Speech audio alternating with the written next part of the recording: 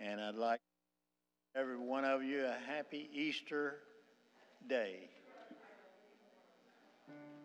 Thank the Lord for the resurrection. Let's turn, if you will, now in your songbooks to number 531. Number 531, 531. All hail the power.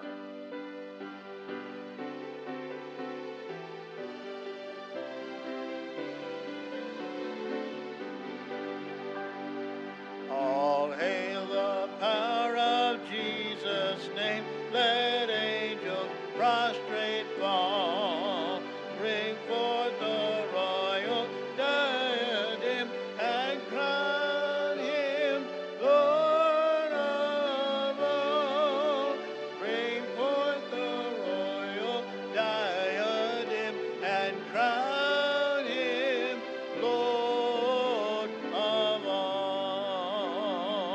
Ye chosen seed of Israel's race, ye ransomed from the fall. Hail him who saves you by his grace, Lord of all. Hail him who saves you by his grace, and crown him Lord of all. Let every kindred, every tribe on this terrestrial ball, to him all majesty crown him Lord of all. To him all majesty ascribe, and crown him Lord of all. Oh, that with yonder sacred throng we at his feet may fall. We'll join the everlasting hymn, Lord of all. We'll join the everlasting song and crown him Lord of all. Amen. Let's go back now to number 374. 374. I know that my Redeemer liveth. He may have been crucified, but he fooled the devil. He came back out of that grave. Number 374. I know that my Redeemer liveth, and on the earth again shall stand. I know eternal life he giveth, that grace and power are in his hand. I know that Jesus liveth, and on the earth again shall stand. That life he giveth, that grace and power are in his hand. On the last, I know my mansion he prepared, that where he is, there I may be. Oh, wondrous thought for me he carried, and he at last will come for me. I know that Jesus liveth, and on the earth again shall stand.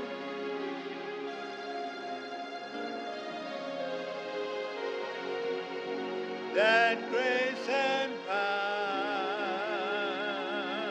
are in his hand. Amen. Shake hands with somebody around you there and wish them a happy Easter.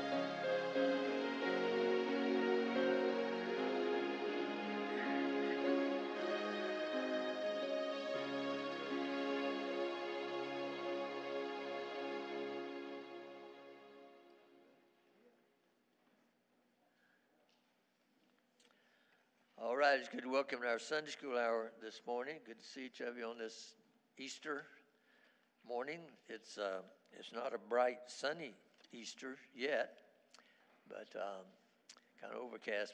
Just pray that the Lord will hold. If it's going to rain, we need the rain, but not right now. And so pray that it'll hold off till our kids go to the park this afternoon and gather up all that candy they're going to be scattering out. And I think it's Sertoma Park that they go to. I don't go because I'm Snively. Okay. All right. Well, I don't guess you'll be going anyway, but but if you do, it's Snively Park, so you can follow them down there. All right. On this Easter Sunday, anybody have a birthday this past week? Any birthdays? Any anniversaries? All right.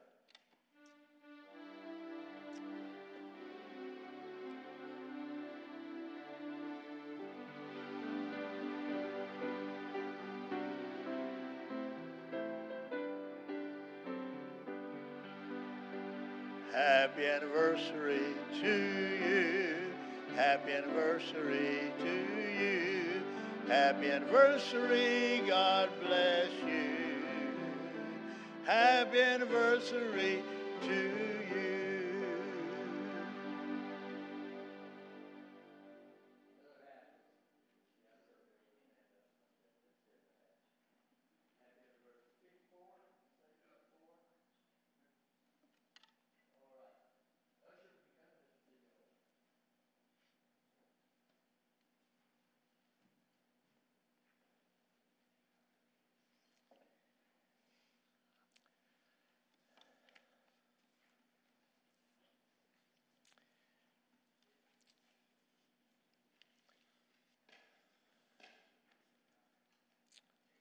Remember those that are sick and those that are traveling. It's good to have Bee back this morning. I think she's been in the hospital twice since we saw her last, but she's kind of grown an affinity for the hospital, I guess. But I was told that she was in there before and we'd sent the flowers, and so the reason she went back is because her flowers had wilted and she was wanting another set. So. But B said that was Ivy that told that wasn't her. So, all right. If you have an unspoken request, raise your hand. All right. Let's go to the Lord in prayer and ask His blessings on the offering and on our Sunday school hour. Kids all over the place this morning, and pray for each of the Sunday school teachers and bus workers. The Lord would help them through all of this, and they'll be going to the park after the service today, and we'll be hunting Kenny. So remember all this in prayer. Brother Brady, would you lead us in prayer?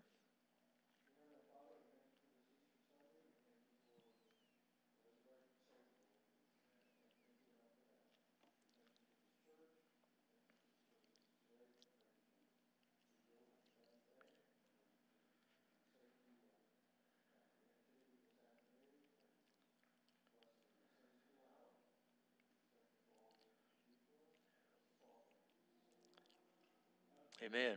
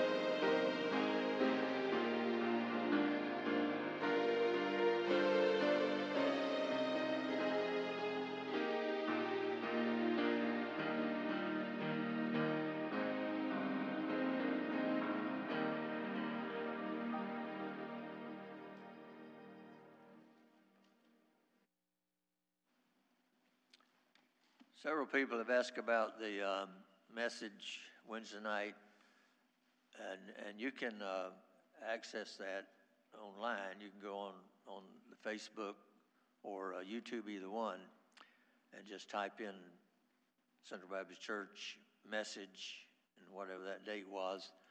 And if you go on YouTube, and it'll come up. The other one, Facebook thing, you just go to the Facebook deal, and our services, all of our services are on that. And we've even had some people from out of state that have requested a copy of that. So if you had rather a CD, just let them know up on the balcony there that you like a CD made of it, and they can do that. We have some I think they're in the back pews back there in the little songbook rack. There's some little brown envelopes in there that you can request services, and they'll fix you up a CD for it. And so you can do that. My messages are copyrighted, so I can't give you a. Just kidding. You wouldn't want to see my outlines. You wouldn't want to see it. I'm the only one in the world that can decipher what I've got there in those notes. So I started years ago trying to write out the messages. Our pastor, Brother Smith, he used to do that, and for a long time I didn't do that. In fact, I used to. As soon as I preached a message, I just discarded it. Didn't save the outline, but I learned that was kind of dumb. So I started then saving them. But Brother Tony has made a request that when I'm gone, that he gets all of my messages. And I told him, I said, that's not fair. I mean, you wouldn't have to work for them like I did. I mean, I've sweated blood, sweat, and tears, getting those things up. A lot of praying and all that, but I'm just kidding about all that. But I know some of you are going to tell me that we got some lights out behind the cross. I saw that already. But that's hard to get to that. It's hard to get to that. And the cloth that's there, a lot of the places there's nothing behind it.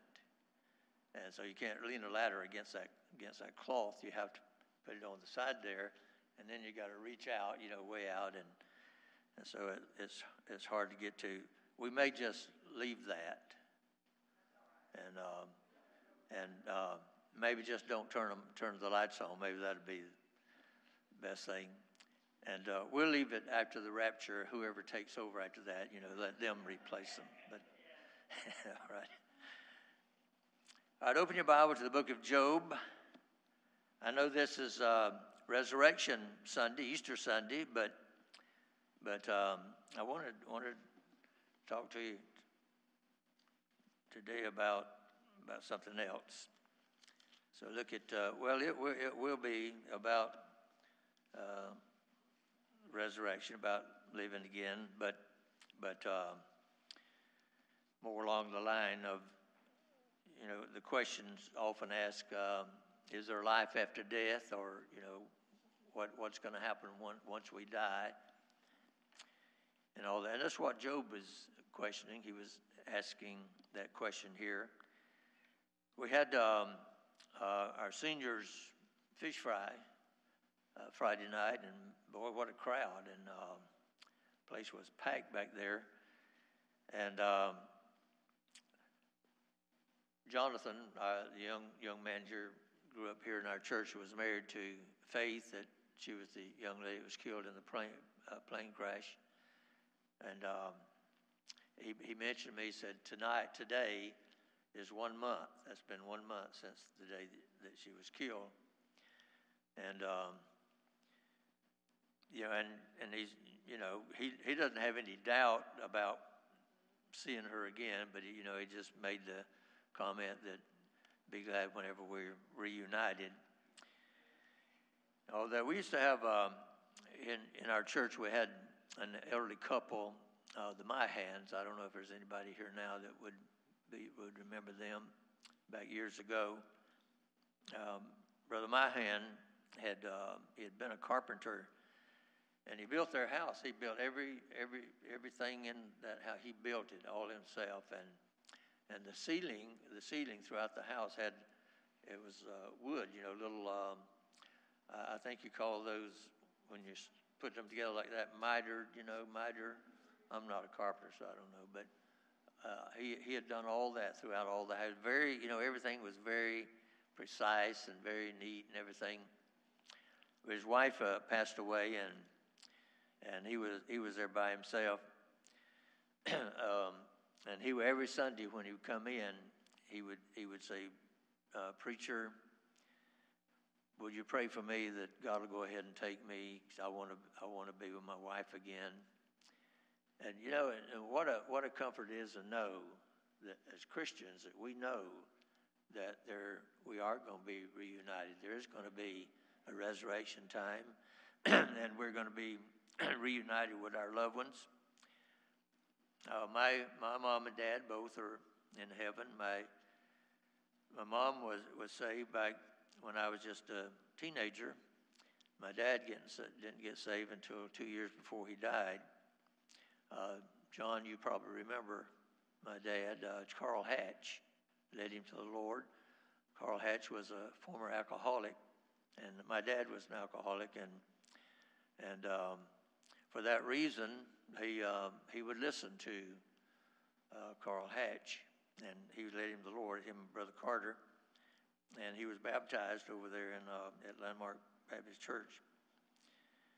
But he couldn't. The damage had been done when he got saved to his liver, and so he died of cirrhosis of the liver. But just before he died, I was pastoring in Tennessee, and I got the call one night that if I wanted to see him alive again, we better come. And I was at the church, and at night, it was around midnight at night, I was studying in the church office, and Harvey, my brother-in-law, Harvey Carter, that was Brother Mickey Carter's brother. He's married to my oldest sister. He's in heaven now, but I know that it kind of gets mixed up. I'll try to tell you, we didn't have a lot of choices, or the ladies didn't have a lot of choices. So, you had to get whoever came along. And but my wife and Brother Mickey Carter's wife are sisters. His brother then is married to my sister. So that makes me my own grandpa. But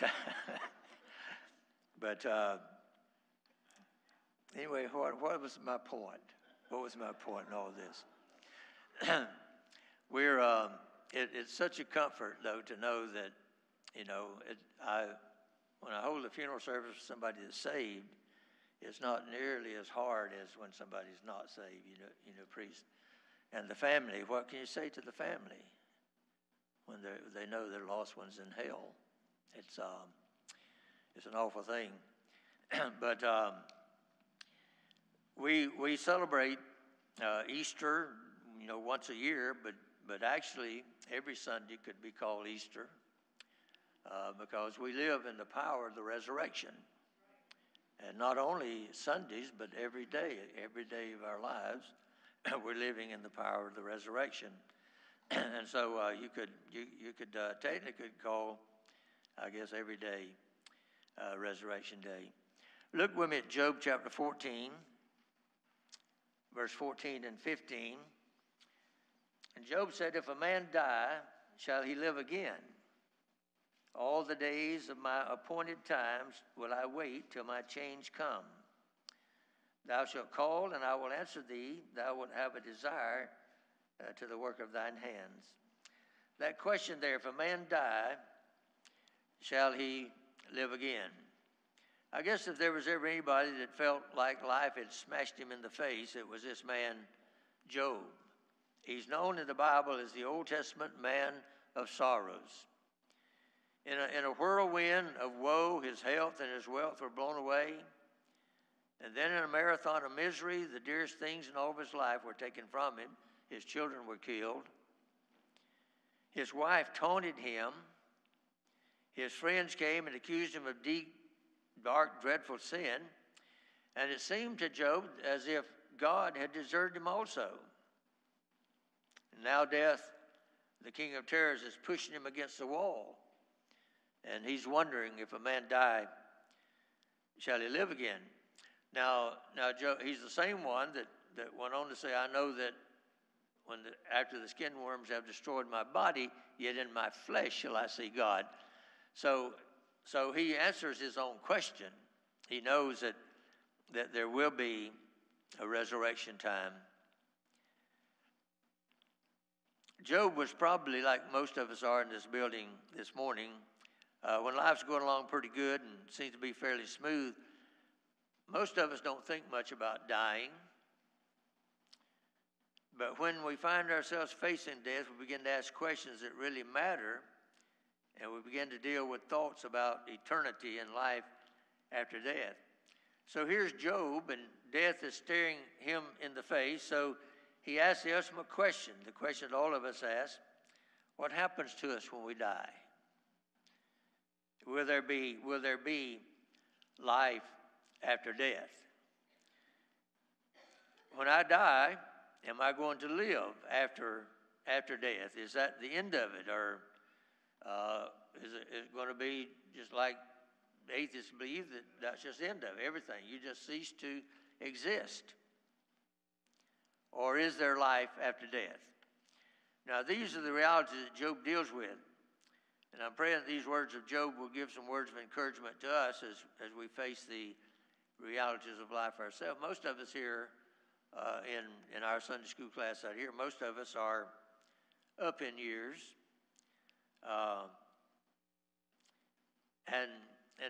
So I'm sure, as we're thinking about, we're not going to live forever. We're thinking about there's going to come the time. I'm not afraid to die. I don't have any fear of death because I know where I'm going. But I'm not quite ready because you need me. Amen. My wife needs me. My children need me, and so there's there's 2 or 3 people that I don't want to have to leave behind. A lot more than 2 or 3. I'm just being facetious, but the fact is we begin to think about we want to make out a will and tell about where we got some things hidden and stuff like that, so that they'll know where to get it when we die. But Job's words he brings us face to face with the chilling reality of death. He said, if a man die. Now, I don't want you to think for a minute there's any doubt in that word if. He's not using the word in any sense of doubt. In the 10th verse, he said, but man dies and wastes away. Yea, man giveth up the ghost, and where is he? He's not raising a doubt about death at all. We know that people die, no doubt about it. The wages of sin is death. I remember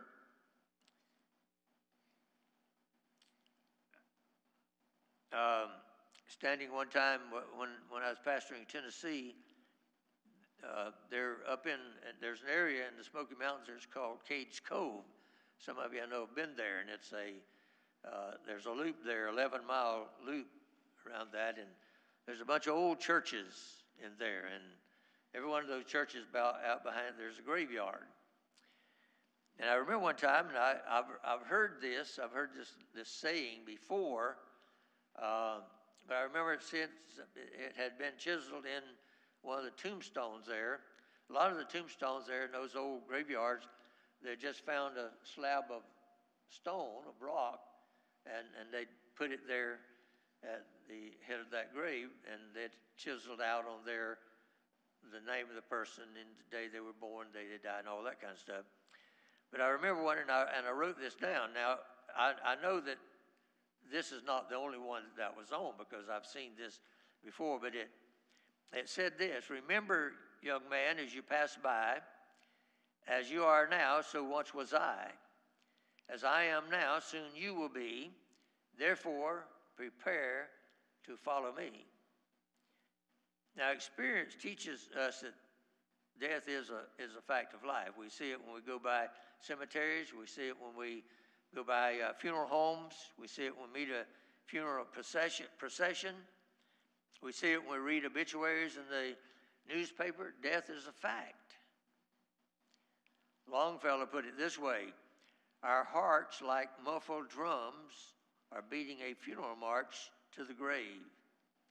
And of course, the Bible teaches that. The Bible says it is appointed unto man once to die, and after this, the judgment. David said, yea, though I walk through the valley of the shadow of death. Did you know the moment you're born, you begin to walk through that valley of the shadow? On every hand, you have close calls with death. That accident you just narrowly escaped, that car wreck you just barely avoided. Like David said on another occasion, he said, there's but a step between me and death. Just a step. That valley gets more and more narrow. You become more and more aware of the fact that death is a chilling reality. Now, why do people have to die? Why do we have to die? Well, back in the Garden of Eden, when the Lord said to Adam and Eve, don't eat of the fruit of the tree of the knowledge of good and evil, because in the day that you do, thou shalt surely die. Remember the devil, the father of lies, himself, he came by, he said, you'll not surely die. And you know what happened? They disobeyed the Lord, and ate of that fruit. Eve ate first, and then she gave to Adam, and he ate. And so in doing that, now there's a couple of things that happened there. First of all, they died spiritually right then. Sin, when they sinned and disobeyed God, rebelled against God and His Word, they sinned, they died spiritually. That's why you have to be born again. That's what he's talking about when Jesus said you must be born again. He's talking about spiritually. Because your spirit, it has to be revived, it has to be made alive. And but also then the process of death set in. Now Adam lived over 900 years. He lived over 900 years. He was, I think it was like 960 years old, something like that. So he didn't die physically immediately, but he began to die. And so the reason that we die is because we're sinners. Sin causes death. The wages of sin is death. The soul that sinneth, it shall die. That's the reason we died. And I can imagine one morning Eve got her basket and she goes out into the garden to pick some vegetables, and she looks and sees she's Abel lying in a pool of his own blood, and she rushes to him, touches his body. It's cold and still. She looks at his eyes and they're closed. She speaks into his ears. They don't hear. And in a little while, Adam and Eve are following a casket out to a lonely little spot, and they put their precious son in the grave. Now, why is that true? Because in the book of Romans, chapter 5, verse 12, the Bible says, wherefore, as by one man, Adam, sin entered into the world, and death by sin. So death passed upon all men, for all have sinned. The seeds of death are in our body. It's not a matter of if, it's a matter of when. Sooner or later, we all have to face the chilling reality of the fact of death. One of our men several years ago, he was having surgery, and his doctor, the doctor after he had done the surgery, he came out talking to the family. I was there with him. He was not talking directly to me, but I was there in the group. He was telling all the family. One of the family members asked him about what caused him to have to take whatever, I don't remember now what it was, had to take some organ in his body out. And what caused that? And he said, well, it was because of cancer. And he made the statement, now I guess this is true, he said that all of us have those cancer cells in our body. And he said, we have billions and billions of cells. Some are good, some are bad. And most of us, those good ones fight off, I guess, the bad ones. And so a lot of things that we don't get. But those bad cells are there. And whenever they find a vulnerable spot, it's kind of like those germs. They have a mind of their own. They can find those things. They search for them. They search for all that in your body, and when they attack that, then that's what eventually leads to death. But the seeds of death are in our body already. So it's just a matter of time. Some people live to be. I preached a funeral service of at least two people that were 100 years old when they died, and so some people live a long time, a long life. But I preached. I couldn't begin to count the number of babies that I've preached the funeral of the babies. So it's the Bible talks about the fact that we have 70 years and 10. That's 70 years, and if by reason of grace we have 80, that's 80. Man, that's just grace. If you're over 80 years old, you ought to thank God every day for His grace in keeping you alive, because you're not promised. And we're not promised, anything. I see some people trying to get in the door back there, Mike. And so it's not a matter of if, it's a matter of when. Of course, the Bible says that death is an enemy, and it's the last enemy, the Bible calls it. It's an enemy, and we instinctively fear dying. Men fear death like children fear going out at night. I said a while ago, I'm not afraid to die, but there's a certain amount of uncertainty. I don't want to die yet. Still got a lot of things I want to accomplish before I die, but I do know that I'm going to die unless the rapture takes place first. That's really what I'm praying for. I'd rather see the upper taker than the undertaker. And but there's a certain amount of uncertainty, isn't it? When you think about it.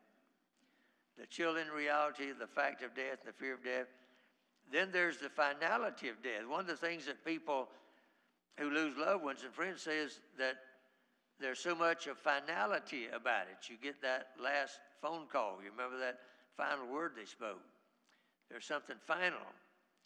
It's kind of like a circle. There are no degrees of a circle. A circle is a circle. There's no round and rounder and roundest. It's all a circle. And there's no deader or deadest. There's no dead is dead. There's something final about it.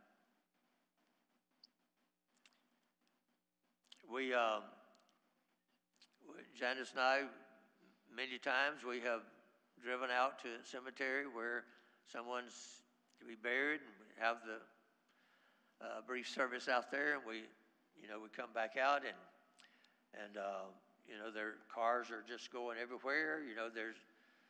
They're paying no attention to what has been going on there in that cemetery.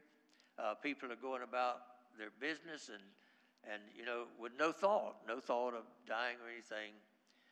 But here's a family. It's maybe a church family that are in mourning because you've lost a loved one. You've lost a loved one, and there's a sense of finality about all of that. The world goes on, but for the family, it's kind of like things stop, at least temporarily. But a finality about death. Ann Baker, the mother of the young girl Faith that was killed in the plane crash, they were here Friday night for our fellowship. Her and her husband, and also Jonathan, and then of course Ronnie and Luz. That's Jonathan is Ronnie and Luz's son. So they're all still in mourning. And Ann, when I greeted her and I said, "How are you doing?" She said it's tough. It's just day to day. She said, I just can't get it off my mind. And on top of that, she's had foot surgery, so she can't. She's a hairdresser. She's been my barber for 36 years, but she can't go to work now because she can't stand. She's got that foot hadn't healed yet. And she was saying, if I could just go back to work, if I could just, get doing something to get my mind on something else. But she said, it's constantly with me, and it's, taking a toll. There's such a finality about death. We fight that. You find out your mother or father or wife or husband or child deathly ill. You do everything you know to fight that finality, don't you? You seek out every doctor you can find. You try every medicine for them. Sometimes I've heard of people that have had things that they've driven all the way into Mexico to clinics down there that they think that they're going to be able to help. Anything you know to do, you try to avoid that finality of death.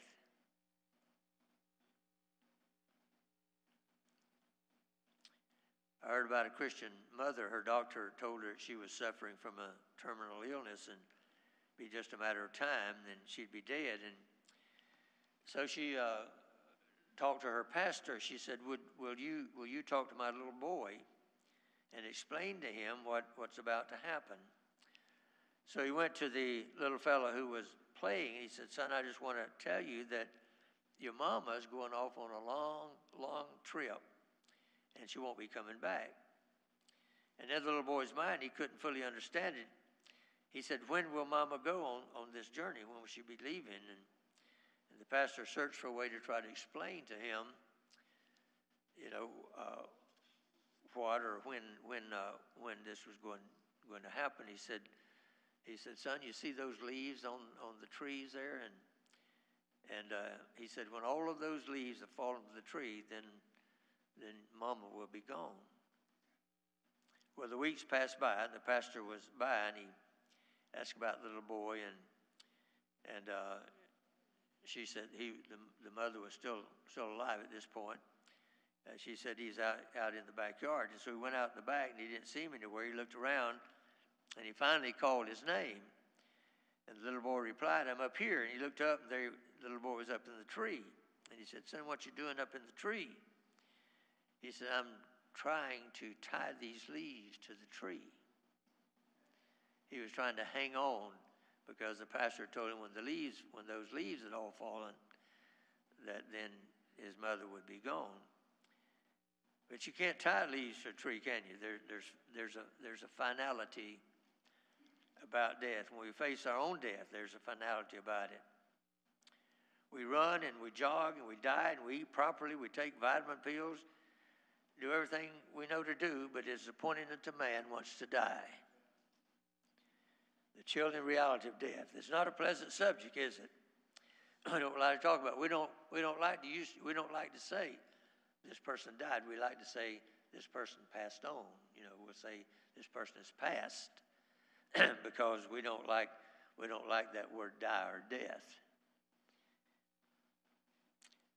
So Job, he asked the question, if a man die, shall he live again? And the second part of the question, he brings us face to face with the appealing reality of desire here. Shall he live again? Shall he live again? It's an old question. Job asked it centuries ago. It's a recurring question. People still ask that question today. And what an awesome question it is. What an appealing question it is. That appears to appeals to all of us, at some point in our life. I got saved, at a fairly young age. I was almost 22 years old. I was saved on May the 5th, and on May the 29th, I turned 22. So I was still fairly young, and I don't recall at that age that I'd really given much thought to dying or anything. I had, because I'd heard messages about dying, going to hell. I had given thought about going to hell. I didn't want to go to hell, and so the Lord used a lot of things in my life to bring me to the point of salvation. The main thing, of course, was my wife. I'd met the lady that was to be my wife, and she was a good, dedicated Christian. I was a church member. If you'd asked me if I was a Christian, I'd have told you yes, because I was a church member. But when I saw her life, the way she lived and all, I realized she's got something I don't have. And so that was the main thing that brought about the conviction in my life, and I got saved. But when you're younger, you're not, you think, well, I know they're going to die, but you don't think about it yourself, do you? But that's one thing about, as you get older, you do begin to think about those things. That's why it's very important that we prepare for death. I don't mean, I'm not talking about, you ought to do that, but I'm not talking about those things. I'm talking about in the spiritual realm. You need to do something about your soul. You need to get prepared to die, because 5 seconds after you die, you're gonna land in hell if you're not saved. And that is a very sobering thought. It was to me. I'd heard a message shortly before I got saved. I heard a message also that brought conviction. It was a message about hell. And you think about it. The rich man died, and in hell he lifted up his eyes, being in torments. An S on the end of it, plural, not just one, but torments. And you think about that throughout all eternity.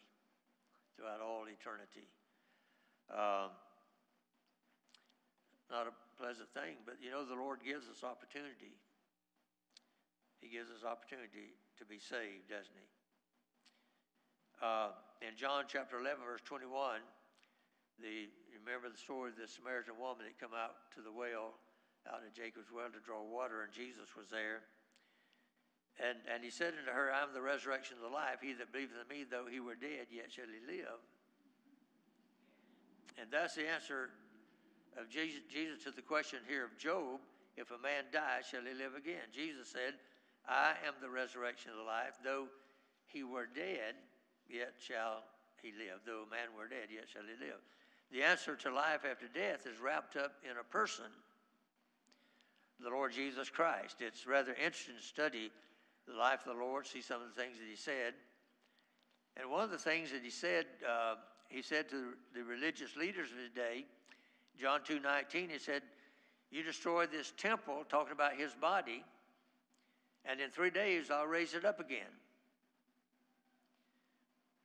They took his body, the body of the Lord Jesus Christ, and they crucified him on the cross. And in a little while, he was taken down from that cross. He was put into a sepulcher, and they barricaded it with a stone, with a guard of soldiers, for 3 days and 3 nights, the Lord Jesus was in that tomb. Jesus said, you destroy this body, in 3 days I'll raise it up again. Did he do it? Did he do it? Yes, he did. That's what Easter's all about. Very early in the morning, those ladies came to the gravesite, to the sepulcher. The stone had been rolled away, and they feared because of this, so they turned and ran back, and they got Peter and John, and they ran to the sepulcher and found that it was empty. I won't go any further with that because I'm going to be preaching about that in just a few minutes. So I won't go into any more detail about that. But services like today, Easter Sunday, and services be held all over, I guess all over the world really, celebrating what the day is all about, the resurrection of the Lord Jesus Christ. But the Bible says that he became the first fruits of them that sleep, or them that die in the Lord. And so just as the Lord Jesus was resurrected, one of these days, if we die, if we're put in a grave, these bodies put in a grave, these bodies are going to be resurrected. Now, if the rapture takes place first, then we're just going to be caught up to meet the Lord in the air. We're going to be changed in a moment, in the twinkling of an eye. But those dead bodies, the bodies of my mom, my dad, both of them died. Those bodies are going to be resurrected. It's going to be a different body. It's going to be similar because it'll still be recognizable, but it's going to be different. And just like the body of the Lord Jesus after the resurrection, he had received his glorified body, and he was able to walk through walls, and able to be transported from one place to another just by thought. You ever think about the fact that in eternity, God said that there's going to come the day He's going to destroy this earth and also the heavens around us, because even the heavens are tainted with sin, because that's where the devil and his angels, the fallen angels, that's where they are. They're in the heavens around us, the atmosphere. So He's going to destroy that, make a new heavens, new earth. And so that the new heavens is going to have planets, going to be a lot like now. But and you'll be able to go to anyone that you want to, just by thought. You're there. You talk about supersonic speed.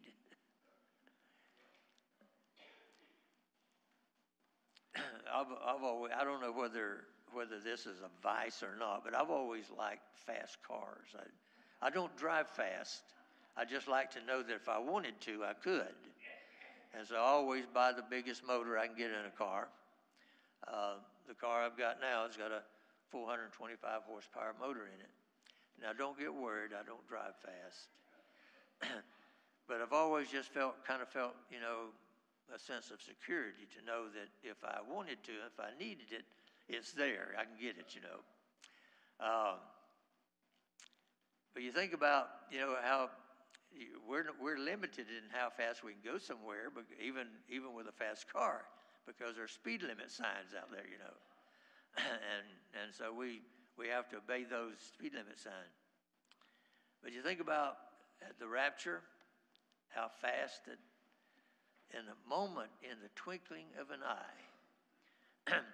Somebody said, you know what the twinkling of an eye is? That's the amount of time that it takes for the woman behind you, once the light has turned green up there, for her to honk her horn. Twinkling of an eye.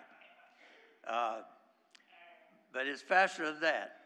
The twinkling of an eye. It doesn't mean the batting of your eye. It means the twinkling of your eye. And you're going to be changed. And won't that be great? You don't have to take vitamin pills anymore, or aspirin or anything like that.